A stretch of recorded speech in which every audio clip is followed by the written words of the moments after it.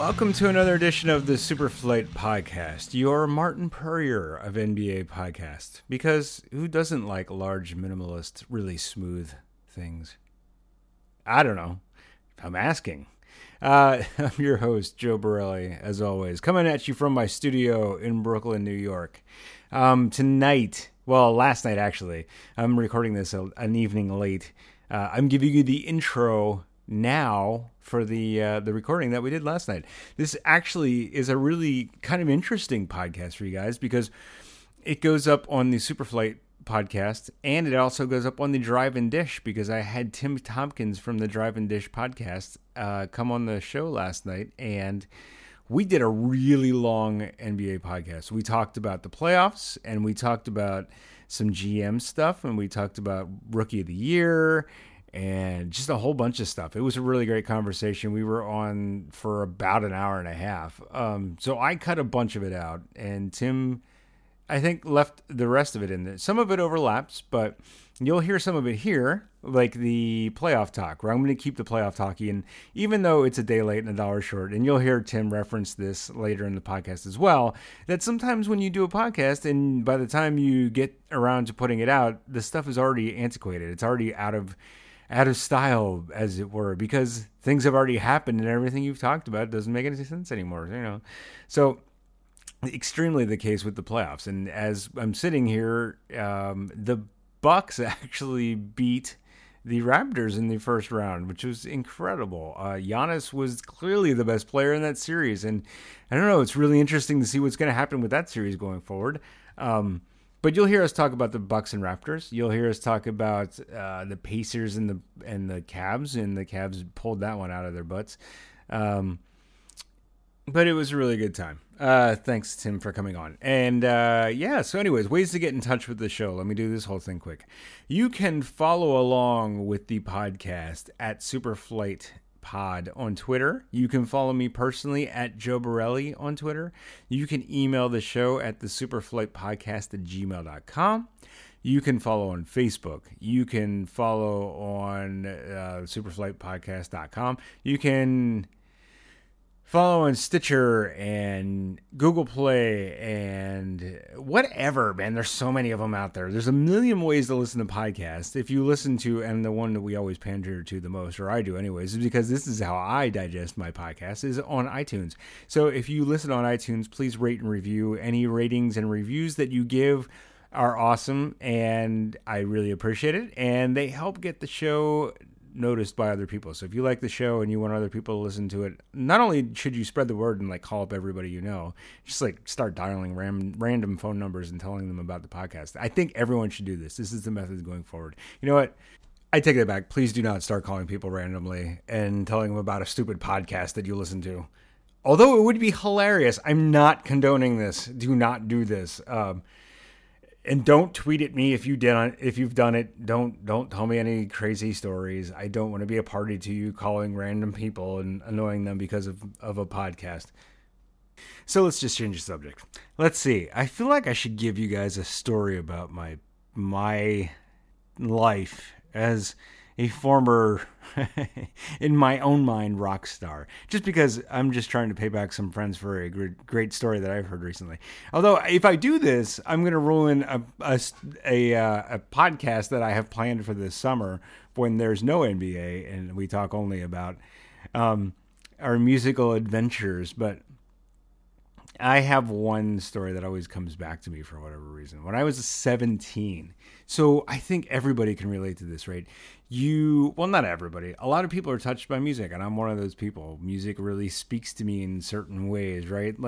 And visual art speaks to me in a way too, that it makes me feel connected to something, especially when you're 17 years old and your brain is just waking up.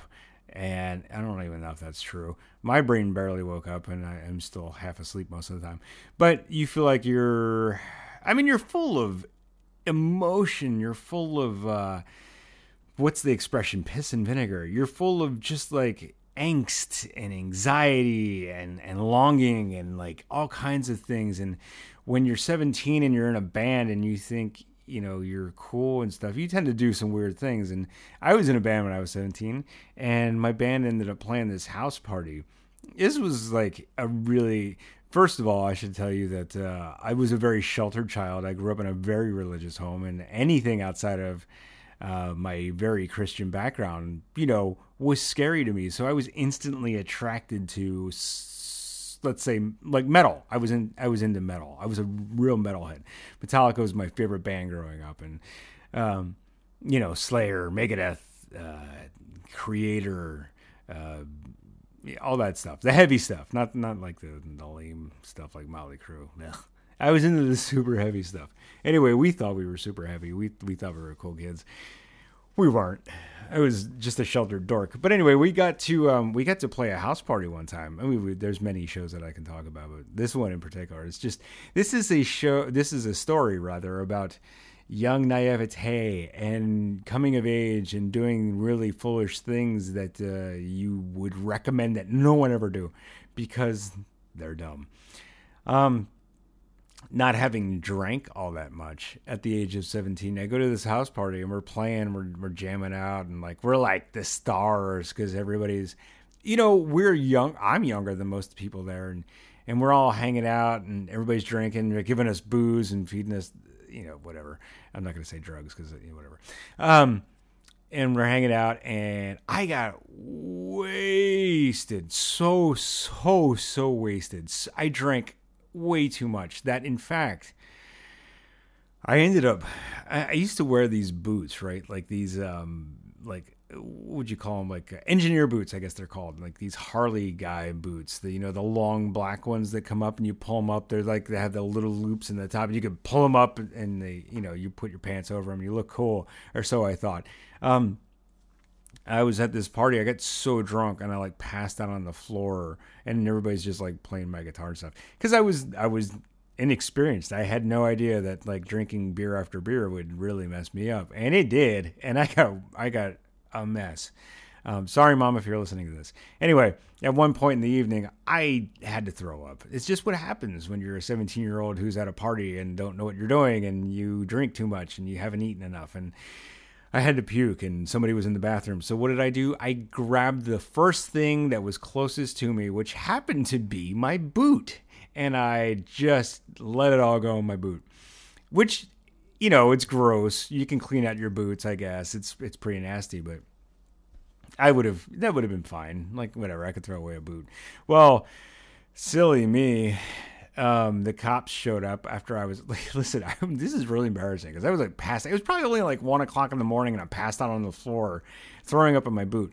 Well, at some point in the evening, the cops show up and everybody scrams, and my friends wake me up and they're like, we got to get out of here. We got to get out of here now. I'm like, oh crap. I don't know what's going on. They're like, just come on, let's go. Get your clothes, get your stuff. Not my clothes, just my shoes, but get your stuff. Let's get out of here. So I grabbed my boots and I put my foot in my boot.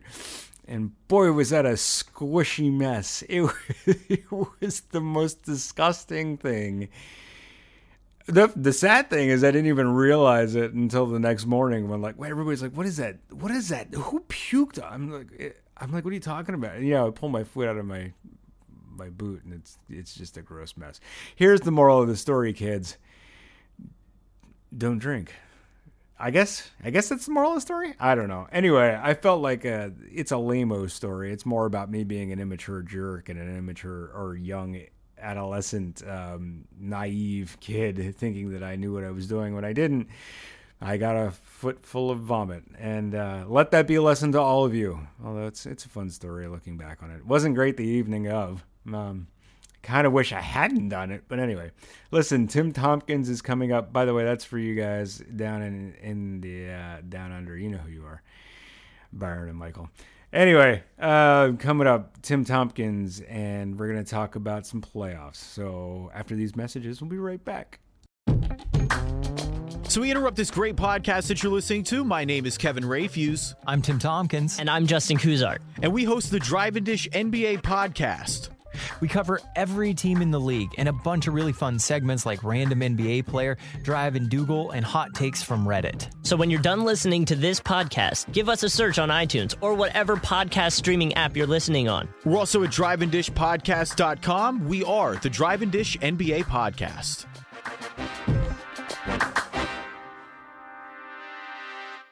Today's SuperFlight podcast is sponsored by Draft Daily Fantasy app. If you play daily fantasy, you should be playing on Draft because your chances of winning are nearly 3 times better than they are on FanDuel or DraftKings. Seriously, the data backs it up.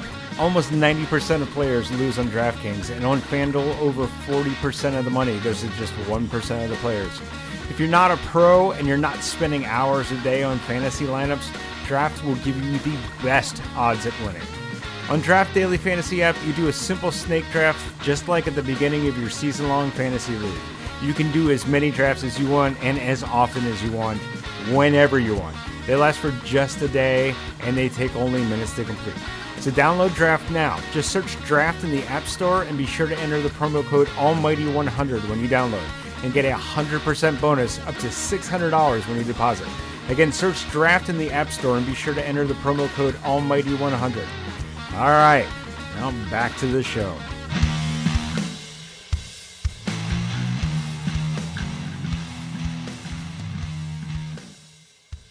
Well, my name's Tim Tompkins of the Drive and Dish podcast. I also do the Sun Solar Panel, a Phoenix Suns podcast. Eric Bledsoe is coming on the show tomorrow, actually. I'm really excited. I haven't been able to tell anybody, but it's going to drop tomorrow, so that's a big deal for us. That's awesome. Did you meet him in person, or are you? No, Espo got the interview. Yeah, okay. But regardless, he's on the show. So you got to talk to him, though, right? No, I didn't get to it. It was pre-recorded on Wednesday. But we're dropping it in the episode. No one will know. That's cool. So that's cool. Yeah, man, that should be exciting. way to play it down, God. Well, you know what it is, Joe, is it's really hard starting a new podcast. I'm finding this out. Yes, I'm a year into this thing, and I've already lost a partner, lost 3 fingers and a toe. It's right. Yeah. No, I read a really interesting article about podcasting. I've read a bunch of them because I like to read about podcasting, and it was specifically saying don't podcast to make money. Yeah. And while that's not an astute observation, I feel like any of us podcasting know that. I think a lot of people get into podcasting for money, so they put up 3 or 4 episodes. Then they realize they aren't making any money. It's a ton of work, and then they just stop. And that's why there's 12,000 NBA podcasts that are around for a minute at a time. Yeah, there's a lot, man. But it's not just NBA podcasts either. It's everybody's in everything, which is great. There's a ton of information out there. I had one that I really liked listening to, which was Wikiphilia. Did you ever listen to it?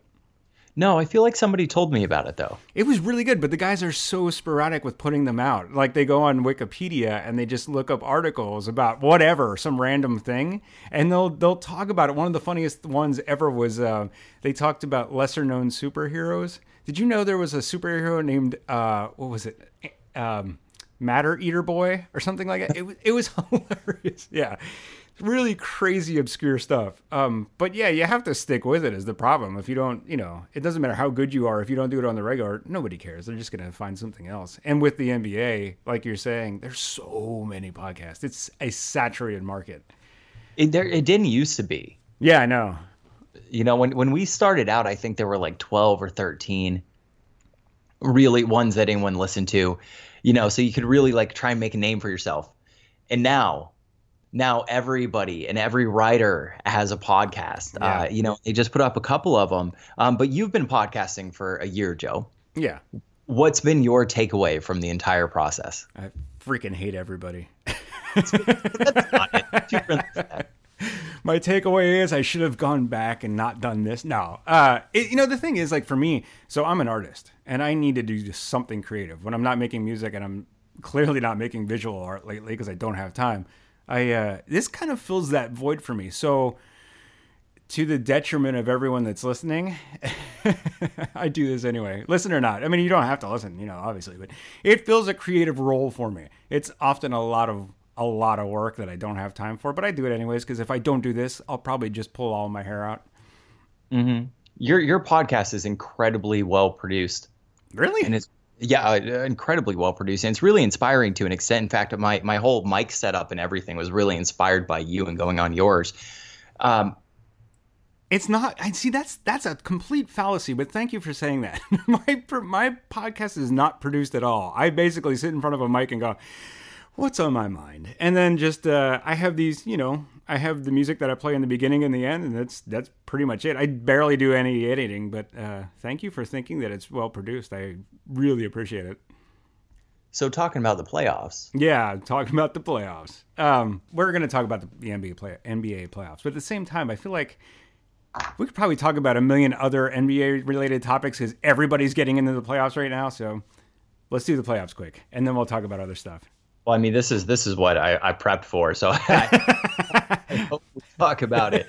I went on a radio show earlier today, and he asked me about all 8 matchups, and I thought, you know what, this one matchup I'm not going to prep all that well, and I'll be fine. I can just rattle off stuff off the top. I felt so wholly unprepared for it when that came up. So which one was it? We are not going to talk about the Wizards and Hawks. All right, fair. We weren't planning on it anyways, but sure. I know that you really wanted to start it off with what has definitely been something we've all talked about too much this season. Which is OKC in Houston? Yeah, the MVP race, which, by the way, how trolling is it of the league to not tell us the winners of the MVP until June 6th? I know. This is kind of, it kind of sucks. Like every other year, we'd know, right? Right when the playoffs start, we would know who the MVP was. And this year in particular, it would be amazing to know. Like, it would be amazing for us and for the players, because whichever one of James Harden and Russell Westbrook, which we think are going to be the 1 and 2 players for MVP in the league, one of the other, the other one that doesn't win it is going to have a huge chip on their shoulder, right? Mm-hmm. So it would make that series so much more exciting. I mean, not more exciting, but it would, it would add to the narrative for us, and it would be so much fun to behold as the viewer. But in general, I think that everyone can probably agree that these are the top 2 candidates for MVP, right? Well, Zach Lowe doesn't. Oh no, he picked Kawhi, right? Yeah, he picked Kawhi. Yeah, what the hell is Zach Lowe now? The argument for Kawhi wasn't wrong. I felt like, and I know you don't want to talk about MVP all that much, but I feel like there's sort of the 2 camps, right? There was the Russell Westbrook averaging a triple-double, blah, blah, blah. James Harden was more efficient. His team's a little bit better. And if you didn't want to get sucked in by the fact that you really like round numbers, or you didn't want to go against the guy that's getting round numbers, you could just pick somebody else. So I feel like maybe a lot of people went with Kawhi, but do you think somebody's going to take the time to tally all of these votes that are being put out? Because a lot of these writers are putting out their votes all over the internet. Is somebody not in the NBA going to take the time to tally them and then just release that? Absolutely. I think somebody out there is going to be like, oh, this guy said this, and this guy. So, and that makes me think like that you had the idea that somebody will probably do this. That's going to be the reason a lot of guys won't release their vote until they'll be like, no, I'm not saying anything because what my vote counts for, and I'm not going to. So we'll still be up in the air until June 30th or June, whatever is it, 30th? 26th? Yeah. All right. I think that some people just aren't going to let on, But yeah, I totally think that someone would go through and be like, oh, this guy said he's voting for this person. So it's, somebody would absolutely tally it up. Dude, are you kidding me? Like I'm just a casual fan, not casual. I'm just a fan of the NBA and I have a podcast about it. Somebody out there is going to take the time to tally everything up. No doubt. You would think whatever site breaks that is going to get a lot of clicks, and people care about clicks. Oh yeah. Yeah. So anyway, yeah. I don't know if you were surprised, but I was looking on what Vegas thought was going to happen when I was doing some prep on this. Mm-hmm. Vegas has the Thunder winning this 60 to 40% odds. Really? That is surprising. Right? That's what I said. I'm a little surprised. Well, you know what that is? It's just Vegas covering their butt because probably everybody's taken Houston, right? So they're just trying to get even money or something. I'm not sure how gambling works. I don't do it. I have no idea how they tally things. I know that their under-overs for the season on wins losses were actually pretty close. Really? Much closer. Yeah. All right. Well, anyway, let's break down this series. Come on, let's do it. All right. All right. So I'm going to give you some stats because I know you love the stats. So Sure. Here are the stats for Houston and OKC. All right. So Houston, second in the league in points per game, second in offensive rating, third. This stat is completely hilarious to me and amazing. First in 3 points scored per game, and 30th in 2 points attempted, which is amazing. It's not surprising. I mean, I would just caution to say that Houston is like 15th or 16th in the league at 3-point percentage. Right. So while they're getting the vast majority of their points from that, it's not terribly efficient. Also, so you've seen the shot charts, right, of Houston, where it's literally layups and 3-pointers, and that's it. Yeah, but that's how the whole league is going. That's where the entire league is shooting, and so this brings up a really good point between the two teams. So you have like the new style school of basketball, which is 3 points and layups, and you have the old school sort of thing, which is just driving to the rim and having no shooters on the team, which is the Thunder, right? So they're very contrasting styles, and I think in a weird way, it could make for a really interesting matchup. But, for me, I feel like Houston has the advantage because of their shooting. It's not that I disagree, and I definitely don't, because I think Houston takes the series, but Houston allows the most points in the paint by any team in the NBA, around 49 points in the paint, whereas OKC scores 47 points in the paint, the most in the NBA. Mm-hmm. So if you're OKC, that you're gonna take Taj Gibson, Enes Kanter, Steven Adams, and you're just gonna feed the post really throughout the series. But I think if you're the Thunder, that what you're trying to avoid is trading 2 points for 3 points, right, every single time down the court. So I think that will factor in. Yeah, I totally agree with that. And I think that's the reason that the game is going to be, or the series will probably be closer than a lot of people imagine. I know at first people were like, oh, Houston's going to walk away with this. They have so much shooting and James Harden is so good. And I still kind of agree that like Russell, God, I can never say his name. Hardest name to say in the NBA, I swear. Seriously, Russell Westbrook is basically the whole team, right? He does everything. He scores. He's just driving to the rim, and he hits these crazy 3-point shots from 12 feet beyond the arc. But I just think like they're gonna batter him down low. They're gonna batter Houston down low, so that's in their advantage. And I think they have a better defensive team. Obviously, the numbers bear that out too. They're defensive. They're 10th in the NBA. The Thunder are. Sorry.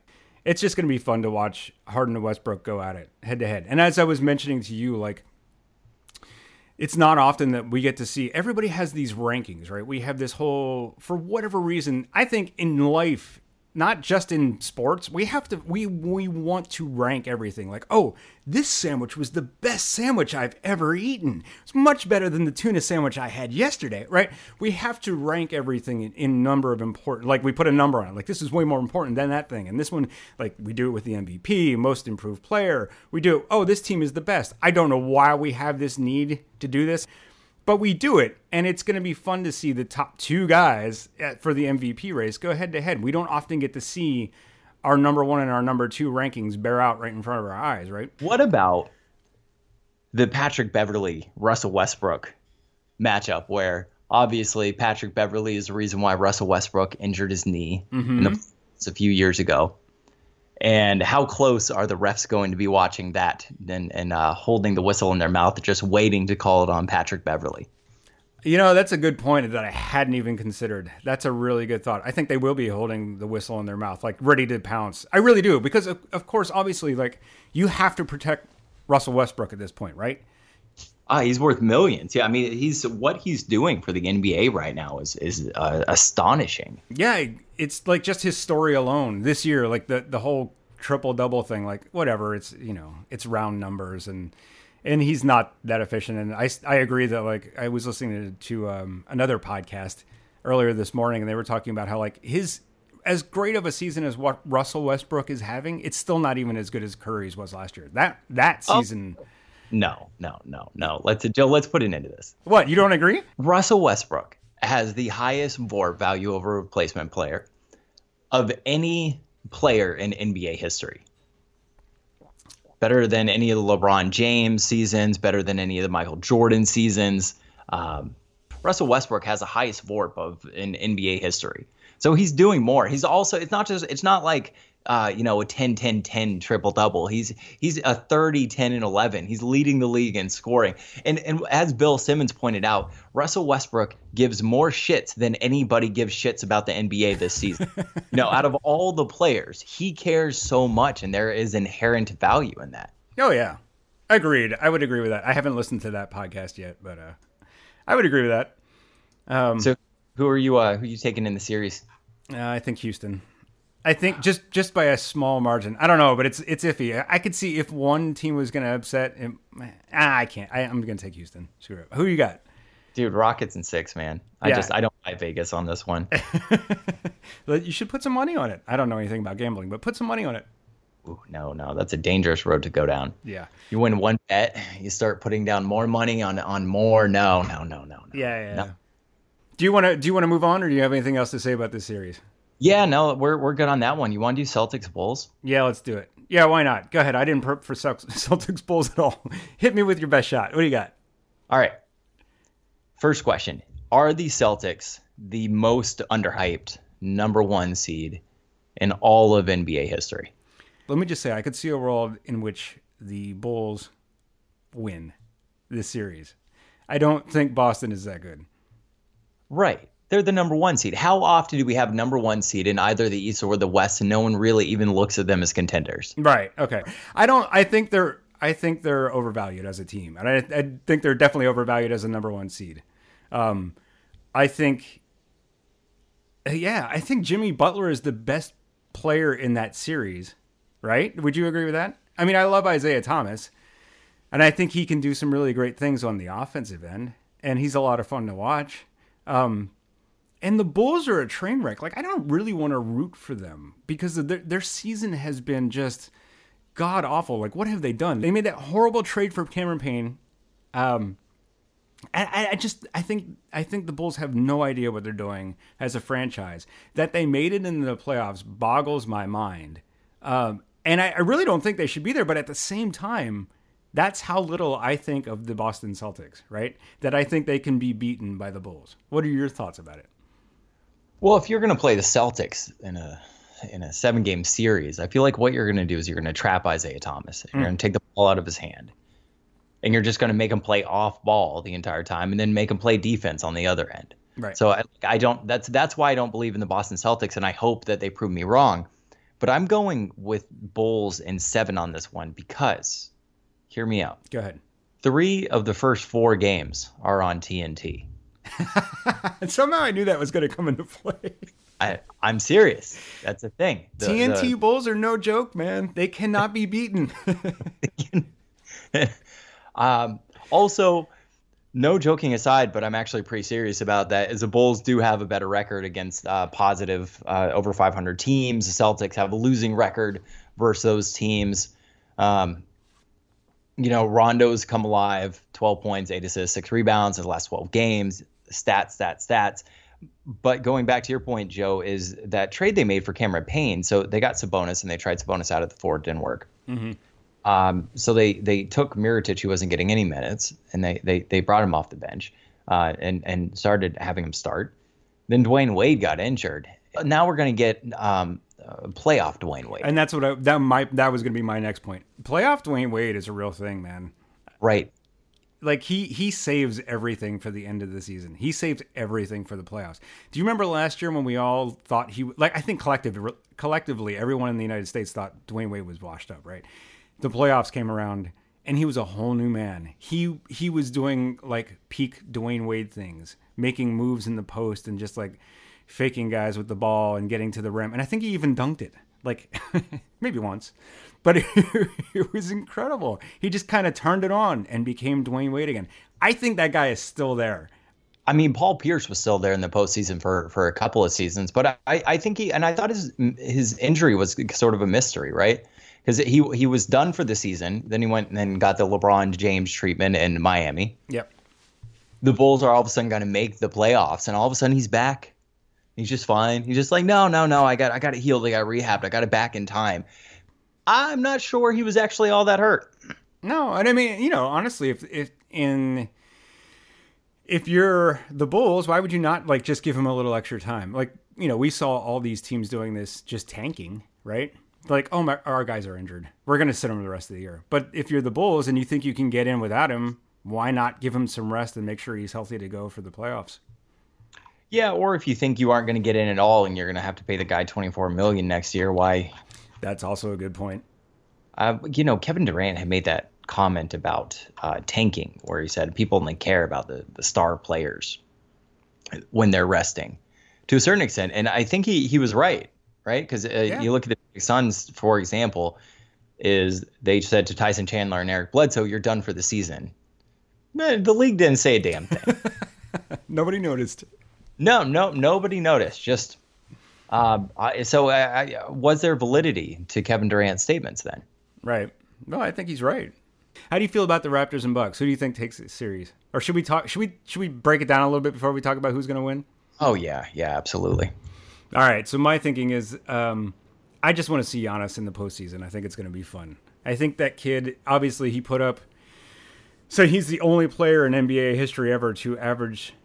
To finish in the top 20 in all major stats, which is points, rebounds, assists, steals, and blocks. So he was 14th in points, 15th in rebounds, 18th in assists, 9th in steals, and 5th in blocks, which that's freaking incredible, man. How old is he? 23? Yeah, that kid's a baby. Oh, yeah. He's going to be so good. And I think for just general NBA fans, it's going to be fun to watch him in the playoffs. Because, you know, everything turns up a notch in the playoffs. Like, this is nothing new. When it gets to the playoffs time, you know, the intensity goes up. The game slows down. And the true stars really shine. And I think he could be put in that category. I want to see what he's going to do in a playoff series. What do you think? It's not that I doubt Giannis on this. Here we go. Go ahead. I do think that the Raptors have the Bucks number. Winning 13 of the last 15 games. They won the season series. The only game that they didn't win of the season series was a game that Chris Middleton didn't play. But they have a secret weapon in Jason Kidd. Do you remember the last time that Jason Kidd coached against the Raptors in the playoffs? No. It was for the Nets. The Nets won the series on a Game 7 into regulation, block by Paul Pierce on, I think it was Kyle Lowry, if I remember correctly. But Jason Kidd might have some mojo against the Raptors. Why do I not remember that, by the way? It was only like 3 years ago. There's a lot of basketball that happens. Yeah, there's a lot of basketball. Oh, boy. I thought you were going to say that Jason Kidd was going to like spill a drink on the court or something. Like that would be the secret. He's going to pull out all the stops. How did I forget about that too? There you go. You know, we had a Bucks writer on the Drive and Dish recently, and he was telling me about the type of player that Giannis has a hard time with, the type of defender that Giannis has a hard time with, and they tend to be kind of the stouter, bigger guys that can move a little bit, athletic wings, those types of guys. Okay. And the Raptors getting PJ Tucker, having DeMar Carroll, being able to put Serge Ibaka on him. Yeah, I think that they'll be able to shut him down a little bit too. Well, Chris Middleton hasn't exactly been hot down the stretch. I mean, he's played really well for them, but down the stretch, I guess not. I think he's the only reason they're in the playoffs, right? I mean, besides Giannis, like they had to have somebody else. He's not that big of an offensive threat. I think he's averaging like 14 points a game and like 3 assists, like 5 rebounds, if that. So he's not a huge stat compiler, but I think he gives them a lot. Sort of on the defensive end and things. He's played better down the stretch than I thought he had over the last 6 games, and he's playing a lot of minutes too. He's playing like 35 minutes a game. He's a positive on the court. The 3.8. He's shooting 42% from the field, 43% from behind the 3-point arc. Though, I think it'll be a relatively close series. I don't know, man. I'm all in on the Raptors. I feel like every year that we get. And maybe you don't do this. I'm not sure, Joe, but I know that for myself, every year I get irrationally into one team that really doesn't have a chance. Yeah. I would say yes. I kind of do the same thing. By the way, don't get me wrong. I think Raptors take this in 5. And I think they probably do have the best of all the teams in the Eastern Conference. They probably have the best chance of upsetting the Cavs. I, for the record, don't think anyone's upsetting the Cavs. but they probably have the best chance. Well, they probably had the number 1 seed if it weren't for Kyle Lowry getting hurt. Yeah, exactly. I love Lowry, man. By the way, we should talk about that for a second. Lowry is the best player on that team. I don't care what you say. DeMar DeRozan is good on the offensive end. He's done really incredible things this year. He's averaged 27 points and like nothing else. And he's mimicked Kobe and nothing else. And he's a fine player and nothing else. But Lowry is the man. While that's true, and I don't disagree with you at all, shouldn't we give credit to DeMar DeRozan for carrying that team? Yes, with we should. Kyle Lowry? We should definitely get. He kept that team afloat. But as you just mentioned, then they get PJ Tucker and they got Ibaka, and they have a good team around him. It's not he didn't do it on his own, and he struggled a little bit for a minute there when Lowry went out. He did, but we should give him credit. And also, you're integrating new parts. It doesn't make your team automatically better just because you add them.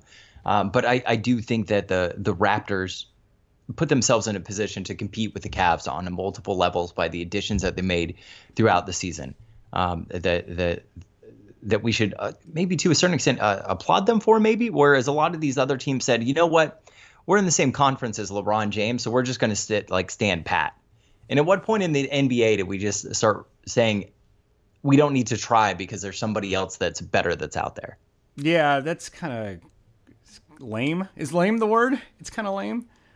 I don't know. It's what they do. I mean, think about it from a podcaster standpoint. Would you just lay down because you knew there were better podcasts than you? No. Right, exactly. But it makes you want to keep moving on. But listen, you know what? Also, one thing we're forgetting is that the Raptors also have Bruno Caboclo. So I think they've got this series. Is he even playing for it? Is he even on the bench? I don't even know. These are deep cuts. I think he's still a year or two away from being a year or two away, or something like that. Yes. Sorry. He's played in 9 games this season. There you go. He's played 4.4 minutes. 1.6 points per game. Yes, 1.6 points per game. He has been inactive. No, he played the last game of the season. See? Secret weapon, man. Secret weapon. The Raps are going to pull him out right when they get to the Cavs, and that's going to be the end of it's over. LeBron, look out. All right, should we move on? The Cavs. Yes. A lot of noise has been made about their defense. I just made it down to Orlando to watch Paul George against the Magic. It wasn't a particularly close game. That being said, Paul George has been playing like an absolute all-star this year. We get a matchup of Paul George and LeBron James and Lance Stevenson and LeBron James. Oh, yeah. Maybe we get some blowing in the ear. That would be great. The Lance Stevenson effect, that seems to be real. It's a tangible thing, man. You see how upset he makes people? He was back for 2 games, and he had the Raptors so pissed off. At the end of the game, they were ready to fight. They were just like, ah. He was a positive 10 on the court in that game. Since he's come back and played for the Pacers, Lance Stevenson has only been negative in one of those games while on the court. He was a -6, and that was in his first game. Every single other game, that dude has been an absolute positive. In a couple of them, like he was a positive 10, a positive 14, a positive 12 on the court. Toronto, Milwaukee, and Orlando. So, I mean, the Lance Stevenson effect is real. Apart from Paul George, apart from LeBron James, is the Cavs defense really such a worry, or can they just turn it on?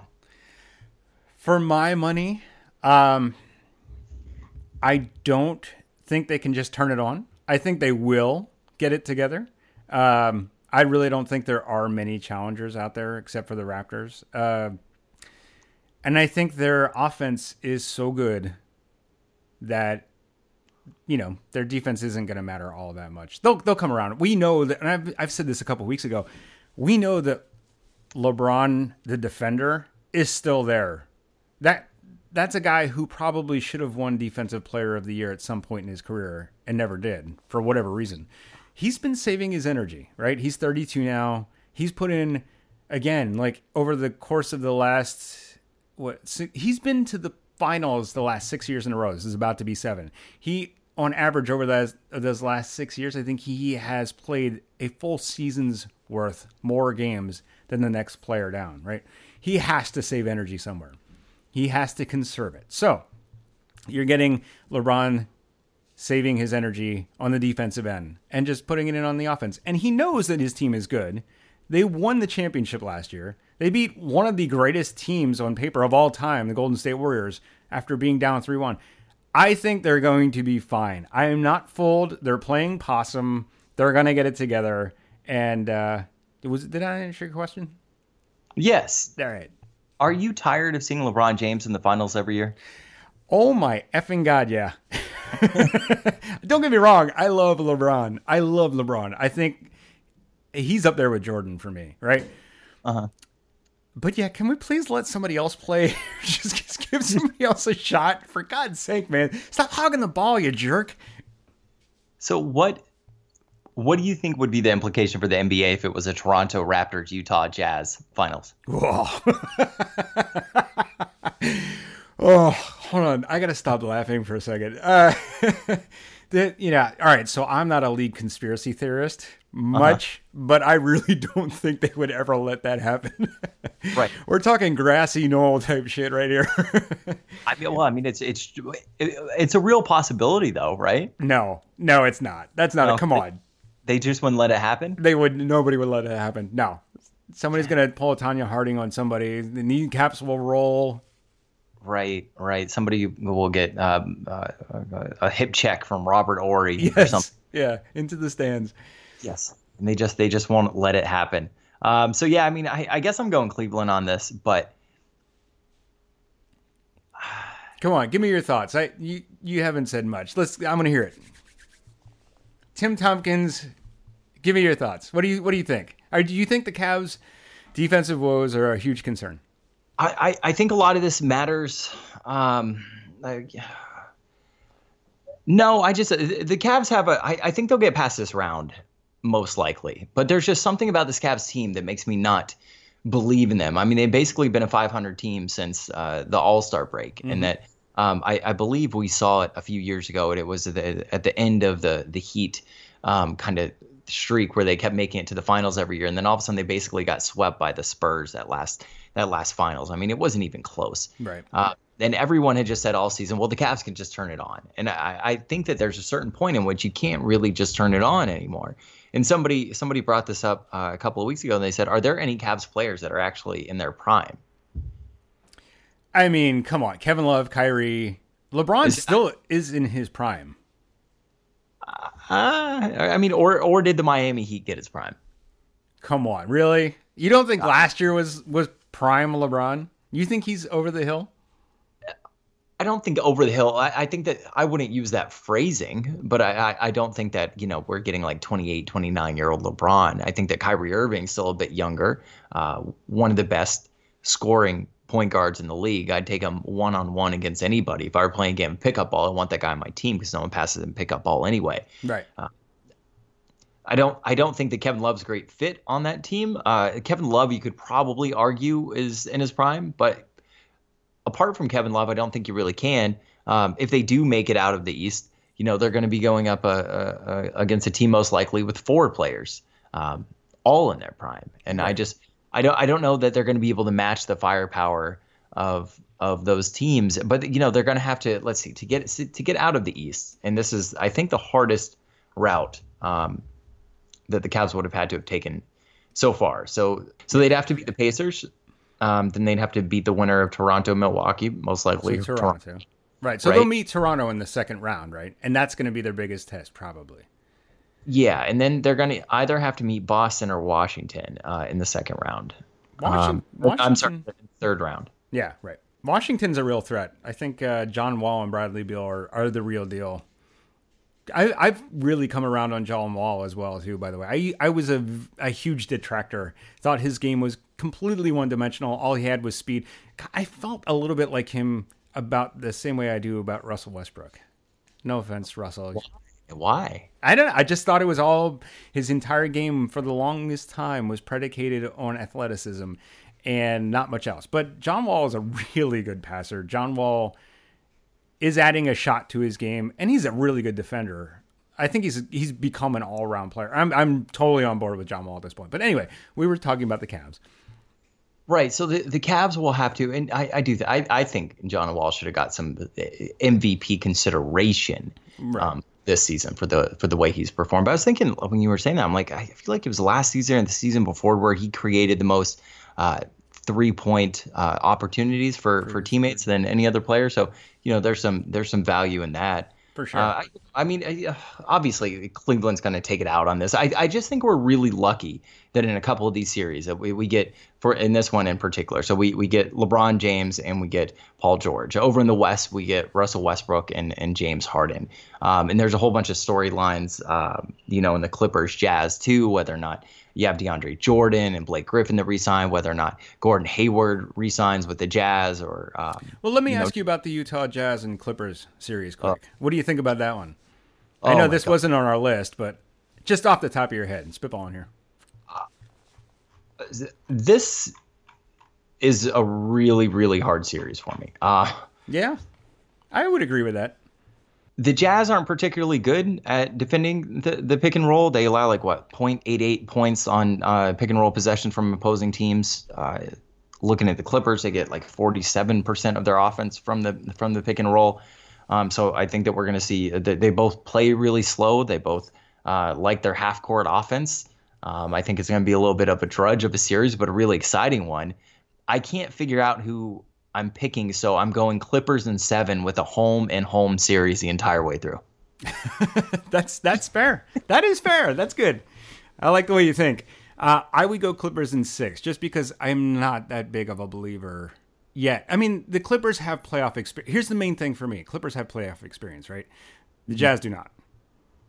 Oh, well, Gordon Hayward made it to the playoffs once, didn't he? Or am I wrong about that? I feel like he made it to the playoffs once and he averaged 6 points or something. You're going to make me do research right on the spot, aren't you? Not going to do it. It's fine. But I mean, for the most part, but they did add Joe Johnson. They did add Boris Diaw.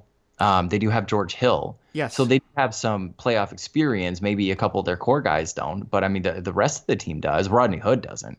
Right. But we're talking about as a team.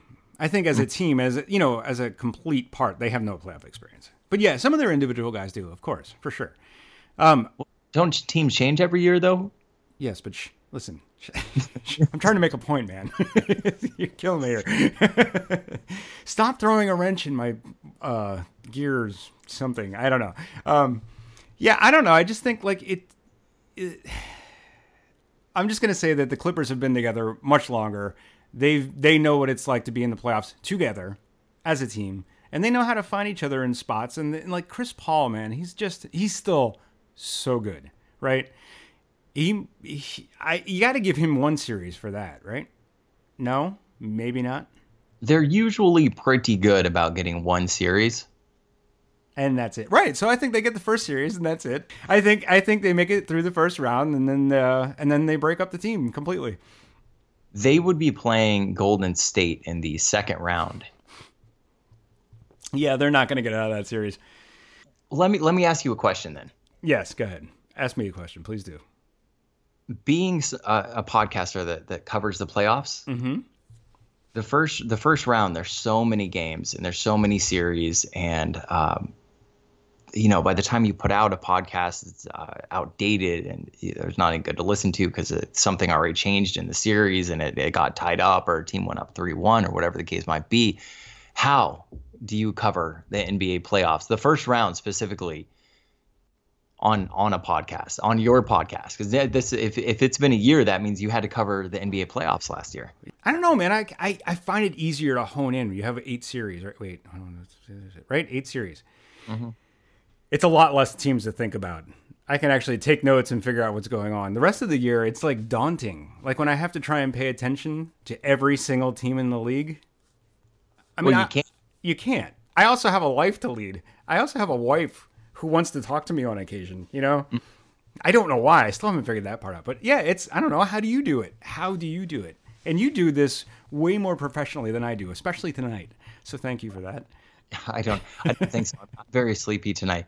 It's a challenge every every year, especially the first round. And there's been times where we've had to scrap entire podcasts just because it was already outdated by the time we were going to go post it. And there's no point in posting outdated content. So I do think that it's incredibly difficult. I almost find that the summer is the easiest time because you can talk about basketball conceptually. That's true.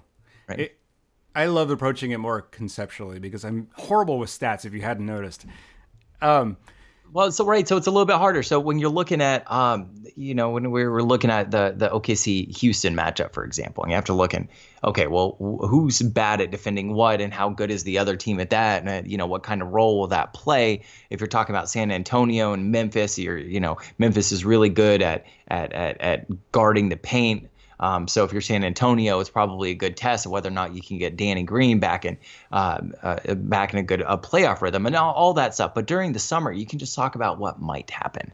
Yeah, I love the what might happens. That's my whole life. Like, I might go to the store today. I might leave the apartment. I'm kidding.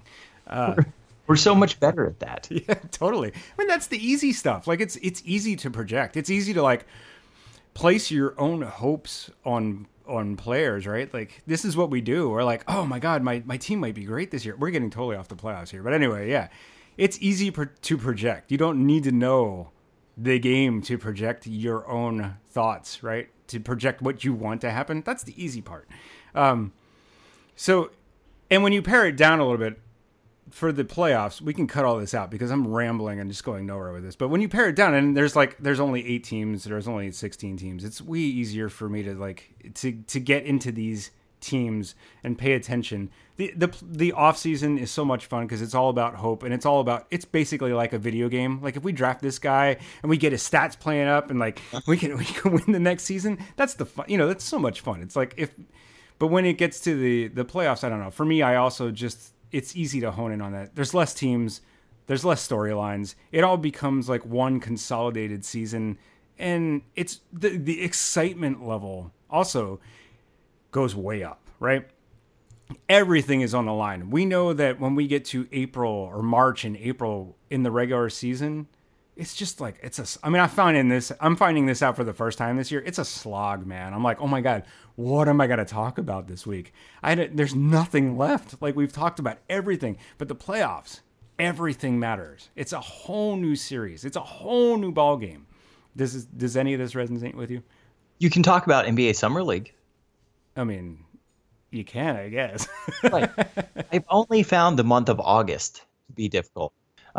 So I feel like, did we wrap up the playoffs for the most part? I think so, yeah. We didn't go through all of them. We just went through ones that interest us. Well, you wanted to talk about Warriors and Blazers, didn't you? Oh, yeah, just for a hot second. Warriors in 4. Yeah. What do you think? I'll say this. If they play Nurkic, they're fools. I don't know if he's going to be available, but if the Blazers play Nurk, they're fools. They're not going to win this series. So why would they be fools to play him? They're not going to win this series, and they're jeopardizing his health. He broke his leg 2 weeks ago, right? This guy has shown real potential to be like a piece for your team moving forward. Don't risk him. You have no hope of winning this series. Really, this is like one of the best offensive teams in NBA history, and you just made it to the 8th seed of the playoffs. You know what's going to happen. Don't risk your future for the sake of excitement. It's not worth it. You got to take the long view. What do you think about that? How do you feel? I can understand. I don't have access to his medical records. I have to assume or presume, whichever way you want to look at it, that the training staff for these teams they know what they're doing. They make a lot of money. They're so much smarter than I am at this specific thing, telling whether or not their players should play or shouldn't play and that kind of thing. If you think that Nurkic might be your center going forward, and he's shown that he's a really capable center. He's pretty exciting for that team. He's added defense to a team that had none all year. He's added some, like a nice inside punch, man. They had none of that. Like, I don't know why you would risk his health. Like, before they got Nurkic, they were not going to get into the playoffs. And they are in the playoffs. So, I don't know. I think he's also added some excitement around the team, and I'm sure Portland loves him, but you just I don't know. I just don't think it's worth it. I don't think it's worth risking the health of just a person in general, but of your player long term. I don't, just for the sake of 4 more games, because honestly, I think it's just gonna be 4 more games. Just leave him sit out. It's silly. So should the Warriors sit Kevin Durant? Well, no, Kevin Durant's back. He can play. Like, he's already played a couple games. He's fine. Right. I mean, they could. They don't need him for this series. I think you bring up valid points. Were you surprised at how much better the Blazers were with Nurkic than they were with Plumlee? Honestly, yes and no. I didn't think I've been a big Nurkic fan. Last year I was really excited. I thought he was going to be the center of the future for the Nuggets. And I've talked about this a little bit before when Jokic came around and he just displaced him. I understood, but I still thought Nurkic was going to be really good.